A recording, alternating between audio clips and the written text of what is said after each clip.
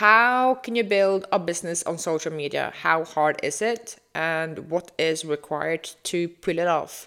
In this podcast, I will share my story on how I'm building my business on social media, because I have always been that type of person that tries new things. And in December 2020, one evening after watching a bunch of YouTube videos, I decided that I wanted to try and start a business because I thought, how hard can it be? Hold my beer.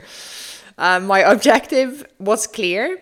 I wanted to grow my personal wealth, earn as much profit as possible for me to reinvest in stocks and funds while balancing being a mom and having a career. Because I am not that type of person that just quits my full-time job to follow my passion. I admire those who do, but it is not me. I have responsibilities, I have bills to pay, I have a mortgage, and I needed to find the business model that made it possible for me to earn as much profit as possible.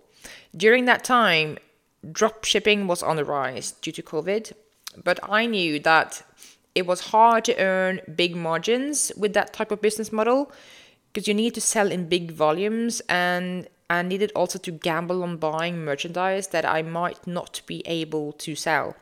So I landed on packaging what I knew and to sell my time because it was free to start, and the margins are way better. So after giving it my all for 6 to 7 months, following all the creators allegedly earning six figures by selling everything from ebooks to courses, workshops, membership sites, and I did it like I copied them. I tried it all. And I knew that this was not it. I did not understand how they were able to pull it off, because I worked so much and I gained so little. And I needed to find a simple and sustainable way to make this worthwhile. So I needed to simplify my business model, change up to, like, I had to charge premium prices and have a simple and effective way of creating content and streamlining my processes. And also to grow quickly, I knew that I needed to deliver exceptional result so that eventually I will gain more quality clients through referrals. And so far, it has been the best decision I have made in my business.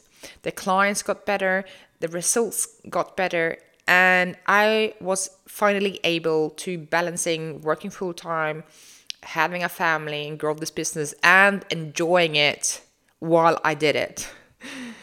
And also, I have found a way to make a good amount of money, more than I ever could have done if I only were working full time. And I have to say, I'm a rather private person, guys. I do not like to show myself or share so much publicly, but I have grown to like it a bit more. But I do not aspire to have a huge audience to be Insta famous. I want to see how much I can grow this company by having as few followers as possible and attracting quality clients and building a strong community. So I will continue to experimenting as much as possible, finding what will be the best practice to reach my goal and to share as much value as I possibly can with you. So will building a business be as easy as people on social media make it out to be?